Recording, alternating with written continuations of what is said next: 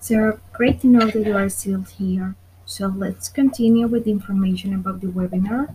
So this online tool it helps use that it doesn't matter the location where you're at because you're able once you have an internet connection and a device that you can enter to the webinar. So you're able to start learning and sharing with different people around the world. Also, this webinar, this is considered a good business because, for example, if you have a workshop that you can provide, for example, a workshop from if you are a photographer and you want to share the programs or the cameras that you are using. So this is a good option.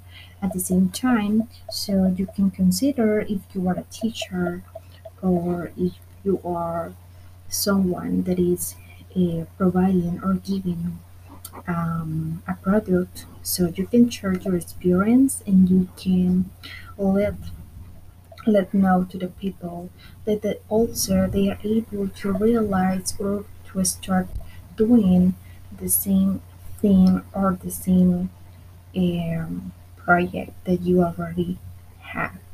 So this was all for this section. So my name is Andrea and thank you.